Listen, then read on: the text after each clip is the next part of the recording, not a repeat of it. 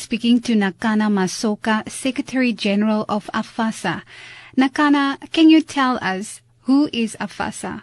It is an organization that brings together all black farmers. It is an organization whose key responsibility is to lobby, is to represent, and is to defend farmers. What are some of the pressing issues that the organization is currently dealing with? Some of the pressing issues that we are looking at now is the diseases, the pandemics that are affecting livestock from cattle to pigs, which impact very negatively to the business of farmers. One of the most pressing issues is the challenge of farmer eviction that is meted out by officials of the department, and unfortunately, communication and consultation is not at its best. The other issue that is long-term is the hunger for land, so that our farmers can get the land and more land for them to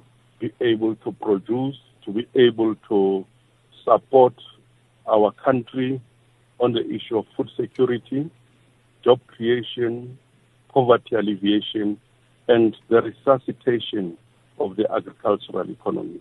At the moment, we are participating in the development of the agriculture and agro-processing master plan, which we hope will be able to catapult the agricultural sector to better heights, while we are concerned that almost every year government comes up with a new plan, and instead of seeing it to fruition, they come up with another one. We hope that the master plan will be our Bible as agriculture and rural development, and it will guide the resuscitation of our economy. Nakana, does the organization have any projects that people can be part of? At the moment, we are mobilizing our members and farmers in general to organize themselves into commodity study groups in their locals, their districts, and their provinces, so that we become focused in terms of the support that must be given. We become focused in terms of understanding and articulating the challenges that the farmers are facing, and we are able to direct opportunities to specific commodities. Secondly, we have taken a very strong focus now on support to women and youth in agriculture, so that we ensure sustainability and continuity.